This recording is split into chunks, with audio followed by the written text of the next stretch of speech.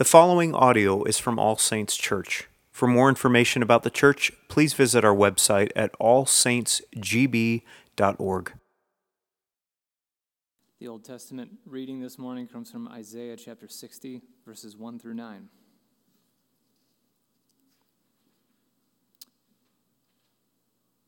Arise, shine, for your light has come, and the glory of the Lord has risen upon you. For behold, darkness shall cover the earth, and thick darkness the peoples.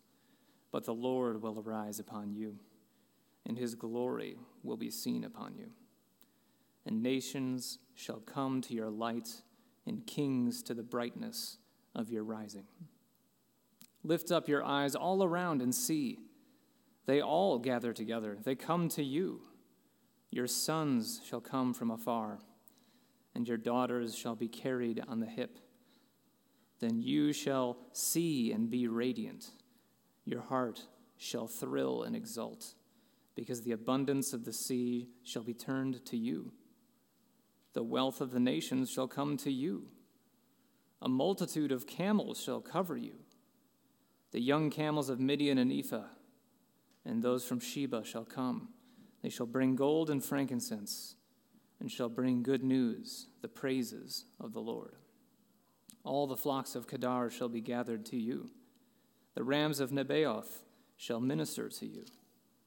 They shall come up with acceptance on my altar, and I will beautify my beautiful house.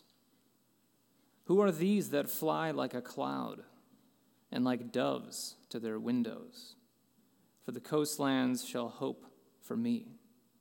The ships of Tarshish first, to bring your children from afar, their silver and gold with them, for the name of the Lord your God, and for the Holy One of Israel, because he has made you beautiful. Lord, we thank you for your word, the story of your grace. Well, another good morning to you. I am Clay, as has been said, and I come here frazzled from my journeys. I have 3 miles till empty on my radius. I hit some sleet on the way in, and I am happy to just slide in here with you all to a Lord and God whose burden is easy, whose yoke is light, and to have rest and to worship with you. This, as has been said, is the last day of 2023. So whatever that means for you, whether it's regrets about what's gone on this past year, whether it's hopes for the future, we place all these things, our burdens, upon the Lord, and we come to him. We pray that you have the peace of Christ in his name. Once again, you are welcome here. And as I'm welcoming, I ought to welcome myself and be thankful that you have all welcomed me. It's been a joy to know Pastor Chad, as someone who's mentored me in my vocational calling in ministry, and as someone who helps you figure out how to pursue your call in the world in the various places where you are. It's good to give him a break and also to just worship with you all. Very excited to be here among all saints. Tomorrow's the Feast of the Holy Name. If you follow Christmas tide at all, it's in the fullness of 8 days, Jesus would have been circumcised and given his given name, Jesus. And so we celebrate that as well. This series is looking, as I understand, at the book of Isaiah through the lens of true reality. And you've seen various headings under that, various sermons that proclaim this word to us, that of God's people's condition, of the call to serve, of the choice to trust, of the grace to serve. And now we come to the end of this series. This is, I think, the second last message you'll have in the series. The result of that grace. What comes of following God? What comes of serving him? What comes on the other side of God's grace? What kind of world, what kind of situation pertains? Well, we see at the end of chapter 59, as for me, this is my covenant with them, says the Lord, my spirit is upon you, and my words that I have put in your mouth shall not depart out of your mouth, or out of the mouth of your offspring, or out of the mouth of your children's offspring, says the Lord, from this time forth and forevermore. This is a beautiful picture we're about to see. The picture of the end. What is the result? What's it like living on the other side of grace when it's come in all its fullness? And the word given today is beauty, and we see it numerous times in the text, or versions of it. Glory also connected to that word beauty. Beauty being its pleasingness, but also glory is its weightiness, its significance, what makes it profound, what makes it glorious, what makes it good. So it's not a sermon so much today on art as such, although there's many texts that we might turn to, right? The Lord is a creator. We image him. We can participate in being his image by being creative. This is not so much a text on creating visual arts or creating beauty in the world. It's more about a life of beauty. It's a call to live a life of beauty. And so as we unpack these things from this word, will you join me in prayer? Gracious God and merciful Lord, we give you praise and we give you thanks. Sanctify us in the truth. In the splendor of holiness, let us come to you. We pray in Jesus' name. Amen. I'm not an expert on beauty, as my general demeanor may have notified you. However, 3 cliches came to mind when I began to think about this text from beauty. I want to walk through them one at a time and see what the Word of God would add to this as we pursue beauty. We see in the first 3 verses, beauty is light and beauty is glory. Arise, shine, for your light has come, and the glory of the Lord has risen upon you. For behold, darkness shall cover the earth, and thick darkness the peoples, but the Lord will arise upon you, and his glory be seen upon you. And nations shall come to your light, and kings to the brightness of your rising. It made me think about the idea of beauty sleep, right? The idea that beauty is something that we have within us, and it's very precious. You can't spend it. You must sort of hoard onto it and cultivate it. It's a natural thing. We can kind of run out of it. It's very striking to me that the first 2 words are rise and shine in this text, right? Rise and shine. This is not a beauty that rests. This is not a beauty at ease. This is not a beauty safeguarding itself, not spending itself. This is a beauty out in the world shining. It's the first thing we see in this text from verse 1. Rise and shine. Beauty is something to be shared, according to God. Then he goes on, for your light has come. Right? This isn't an inner light that we simply possess by our nature. Right? We're to shine, but our light has come. There's a light shining upon us in this text. The glory of the Lord has risen upon you. So our light is a reflected light, is a reflected beauty in this text. The glory of the Lord has risen upon you. Then we see a contrast in verse 2.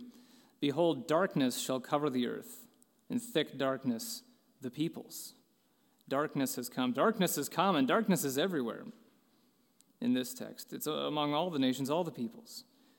But there's a peculiar light that has shone upon us. There's 2 things, interestingly, in the New Testament that are referred to as the light of the world. One of them probably comes easily to mind, right? One of Jesus' great I am statements in the Gospel of John. I am the light of the world.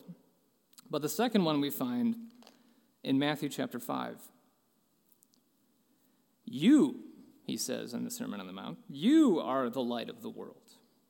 A city set on a hill cannot be hidden, nor do people light a lamp and put it under a basket, but on a stand, and it gives light to all in the house. In the same way, let your light shine before others, so that they may see your good works and give glory to your Father who is in heaven. Our glory that we shine in the world falls back to someone else. It's someone else's glory. Of course, Jesus will go on to say, don't do good works to be seen, right? There's a way in which we don't want to make it all about us. We're not putting the spotlight on ourselves. But yet, there's this command to shine, to let God's gift to us exhibit itself in the world so that we can say, yes, that's his. He gave that to me. He did this for me. Isn't he glorious? This idea of darkness also we have seen several times in Isaiah. If you turn back to 52, you might remember when he said, awake, awake, put on your strength, O Zion, put on your beautiful garments, right? Rise and shine. O Jerusalem, the holy city, for there shall no more come unto you the uncircumcised and the unclean. Shake yourself from the dust and rise. Right? This is a rising from darkness. This is a rising from filth to splendor, from darkness to light. Rise and shine. And his glory can be seen upon you. In the second half of 2 there. His glory will be seen upon you. God is all the difference in this shining. Finally, the nations come, and we'll unpack this more as we go. The nations shall come to your light, kings to the brightness of your rising. This is a picture of a picture-perfect future of God and his people, the light of the world, his glory being shed abroad, declared in all the earth. This Christmas season, you would have even seen it in the early chapters of Luke, right? He says, a light to the nations and glory for his people Israel. This light shining, this is the future of Israel. What are the points here? What do we take away from this description, this rise and shine? Well, I'm not saying that self-care is bad, right? This is an argument against beauty sleep. It doesn't go pretty for me when I don't get mine either. But we are saying this. There is no spiritual beauty sleep. The beautiful life that God calls us to is not natural to us. It's not something we can stir up ourselves. The beautiful life is inexhaustible. It's not something we need to hide under a basket to safeguard. The beautiful life is found in rising from darkness to light. Last night, my family and I, when we were feeling better, went out to see the zoo lights. So in the Milwaukee County Zoo, they put up 300,000 lights, huge spectacle of Christmas lights. And we go there, and we're just seeing all the different shapes, all the lights that are contorted into different animals. There's like life-size giraffes made out of Christmas lights. It's very, very cool. And we're there, and my daughter, Rosie, my favorite picture of the night is when we had to stand in front of each one, right, and take a picture. Well, Rosie's standing there. My favorite picture, we took all these ones, and they're kind of silhouetted in front of them. My favorite picture of all is the one, actually, my oldest son, Gabe, stole the phone from Mom and went around taking his own pictures. And he accidentally flipped the camera around, so he's going like this, and it's going the wrong way. Well, he's going like this, and Rosie's standing next to him, and she's reaching up and just petting this giant light giraffe. And the picture doesn't even include the giraffe at all. It's just her face lit up by this. Lit up in more ways than one. Right? Lit up by the brightness of what she's looking at, but lit up by the wonder in her eyes as she sees this glorious right, light display. Her face is lit up. Each of us is like Moses coming down from the mountain. Right? Think of the disciples. In the book of Acts. What did people notice about them? They perceived that they had been with the Lord. Each of us is gazing upon the light of the world, and in so doing, we become the light of the world. We become reflections of God in the world. Rise, church, and shine. I'll say 2 things here because it's the way the text says it, so it might sound strange at first. But for those wondering, when does this happen? What's the timing of this? The technical theological answer is, sort of. God's glory has risen. You see that in verse 1. The glory of the Lord has risen upon you. What does he say in verse 2? His glory will be seen upon you. Now and not yet. There's a fuller version of this we wait for, but even now you have seen God's glory. We might think sometimes, church, we don't have much to offer the world. In a kind of humility, we go, they don't need anything from me. They don't need me talking to them about Christ. They don't need any of this. What do I have to offer? Do you have Christ? You have much to offer, church. It's not about you and your glory, right? All the glory falls back to him. It's what he's done for you. But don't talk yourself out of shedding his glory abroad. Don't talk yourself out of shedding his light to those around you. Secondly, the eye of the beholder. And we come to verses 4 through 7, the first half of 7. He says, lift up your eyes all around and see. I love this emphatic idea. This is where he's getting to not only the going to the nations, but also restoring Israel. Israel's going to be gathered back together. The nations are going to come together. Everything's going to come together. And he says, lift up your eyes all around and see. It's like, don't be satisfied with just looking in one place. They're coming from over there. They're coming from over there, right? Look all around and see. God invites us, first of all, to see as he sees. To know what he knows about this beautiful life.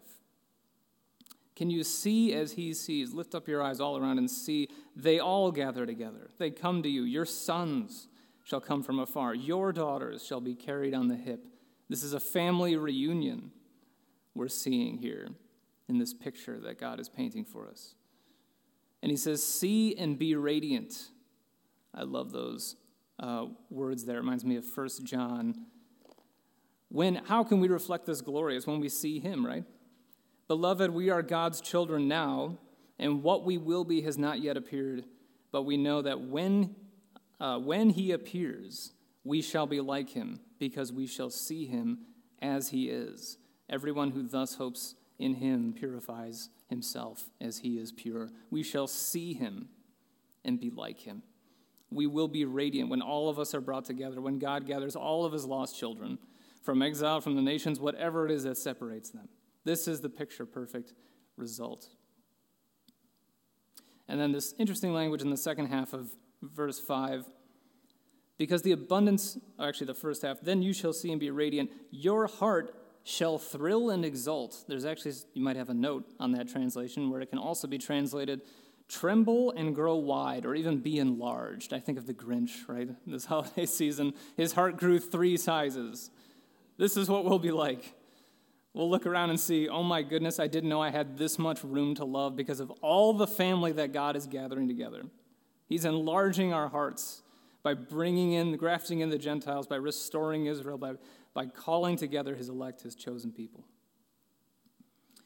And then we get this language of prosperity, which really pervades all the way through the first half of 7.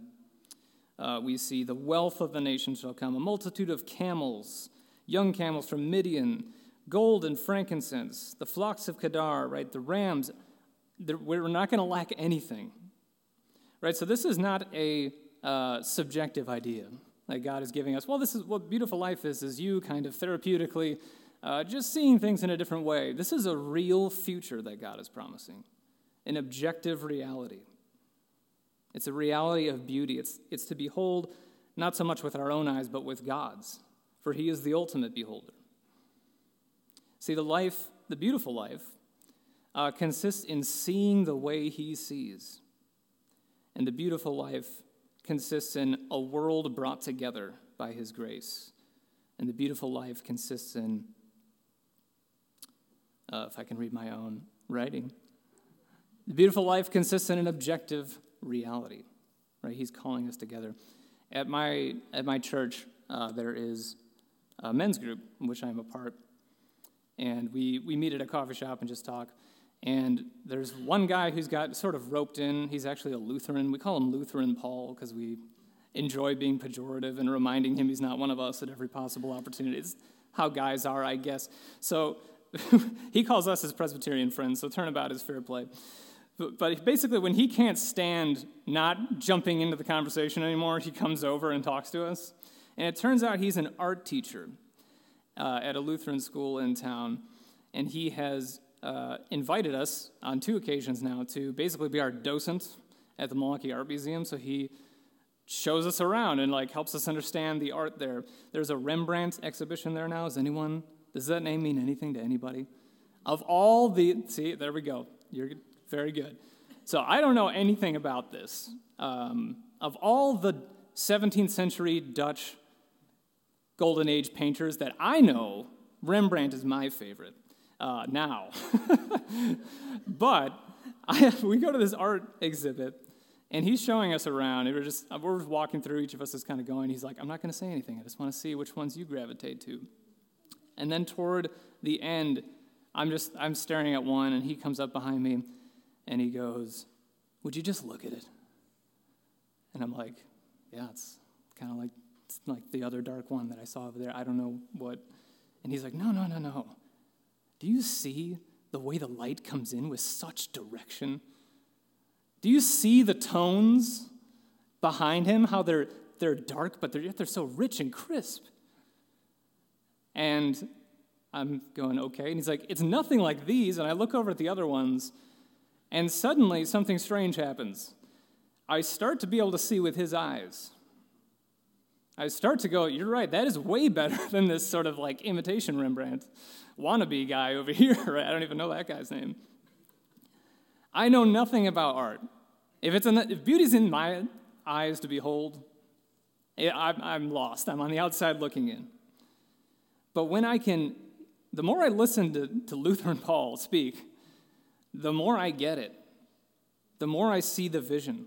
This is how God's word is to us. It's going to open our eyes. It's going to let us see the way that God sees. It's going to let us see the beauty and the richness that is there. And so again, I say, as our text does, in two tenses, lift up your eyes all around, church, and see. And then you shall see and be radiant, now and not yet, to see. Finally, skin deep. Is beauty only skin deep? We see in the second half of verse 7, they shall come up with acceptance on my altar, and I will beautify my beautiful house. Who are these that fly like a cloud and like doves to their windows? For the coastlands shall hope for me, the ships of Tarshish first, to bring your children from afar, their silver and gold with them, for the name of the Lord your God and for the Holy One of Israel, because he has made you beautiful. This shows us something which we could maybe have a mischaracterization, right? We see the objective reality of the future that God is promising us. Prosperity, right? Is this a prosperity gospel? Does our hope consist in things? Does it consist in having more camels and rams? Probably not those things specifically. More modern things we could certainly think of. But there's a depth to the beauty here. And it starts with this: they shall come up with acceptance on my altar. This is a beauty of acceptance before God. Right? The nations are coming. Israel's being restored to what? To join in the spiritual project of Israel. To be right with God. Also, we notice God will beautify his beautiful house. It's not the ornaments, right? As he has said elsewhere, the latter glory is greater than the former. Well, we see, the house, the temple that Herod built is nothing, right? Where's the temple? It's the temple of Jesus Christ. It's his body. This is what is beautiful to God. And he says in this metaphor here he has, who are these that fly like a cloud and like doves to their windows? John Calvin explains it's like a dove which goes out among the birds and just looks like any other bird, and suddenly it comes back and you realize it's tamed. It belongs to someone. This is what God's people will be like, assembled on that great day. Called out of the world, shown to be truly his. And we know also the type of riches that God looks to adorn his gospel, his message, his mission, his church from 1 Peter 3. Do not let your adorning be external, the braiding of hair and the putting on of gold jewelry or the clothing you wear, but let your adorning be the hidden person of the heart with the imperishable beauty of a gentle and quiet spirit, which in God's sight is very precious. This is the adorning of God in his temple and God in his people, how we become beautiful. It's a character thing, right? It isn't that matter doesn't matter. But it is that beauty is not skin deep, not spiritual beauty, not the beautiful life. The beautiful life is spiritual. It regards the heart. The beautiful life is for all, right? Jew and Gentile. And the beautiful life is accomplished by God. He will beautify his beautiful house. Well, of course, this Christmas season, we reflect on the Lord Jesus Christ. What is he to do with all this? How is he beautiful? His appearance is variously described, even prophetically in this book, right? Disfigured beyond all human likeness. The truth is that Jesus is the light. He said he's the light of the world, right? Think about the compassion that he radiated. Think about the healing and the life that he gave in abundance to all who were around him. And Jesus truly saw, right? He saw things for what they are. And he had depth, right? He was taken into the wilderness and tempted and tested in every way. He shed his light. He truly saw. He had the depth. For him, it was not skin deep. It was not the eye of the beholder. And it was not beauty sleep. He was active. He was in the world. And yet, he met with darkness, with blindness, and with bareness. Darkness covered the land upon his crucifixion. He was blindfolded and asked to prophesy. And he was stripped bare. Everything that adorned him was taken away. His glory, his position, his power, he laid it all down. And the reason why we've already read from Isaiah 52. Behold, my servant shall act wisely. He shall be high and lifted up and shall be exalted. As many were astonished at you, his appearance was so marred beyond human semblance, and his form beyond that of the children of mankind. So shall he sprinkle many nations. Kings shall shut their mouths because of him, for that which has not been told them they see, and that which they have not heard they understand, to make something beautiful to us, to open our eyes so that we can see. The King of glory himself stepped down for us. You ever think about sin in terms of beauty? Sometimes we get tired of, well, that's okay, I didn't listen to God's rules again, whatever. But if it's the splendor of holiness, if a beautiful life is what he's calling us to, have we, by our sin, not made ourselves hideous in his sight? And with all of that shame, we come to the final verse of 2 Corinthians 5. For our sake, he made him to be sin who knew no sin, so that in him we might become the righteousness of God. He made him to be sin. He made him ugly in the Father's sight. He took upon all of that hideousness. He gave it upon himself so that he could give us righteousness, so that he could make us beautiful. The beautiful life is more than sleeping, right? It's more about waking than sleeping. The beautiful life is more about what is pleasing in God's eyes, not our own. And the beautiful life is what's on the inside. Christ has given you a beautiful life. He's given it to you to live, to shine his glory into the world. Go and proclaim his name. We pray. Lord Jesus Christ, we thank you for the beauty and the perfection of what you have to offer. We think upon who you are and what you've done. You who did not count equality with God a thing to be grasped, but emptied yourself, taking upon the form of a servant. All truth is yours, as all beauty is yours, Father. So we praise you that you have declared these things to us. You've revealed them to us. Flesh and blood has not done so. We pray we would walk in the splendor of holiness. We pray in Jesus' name. Amen.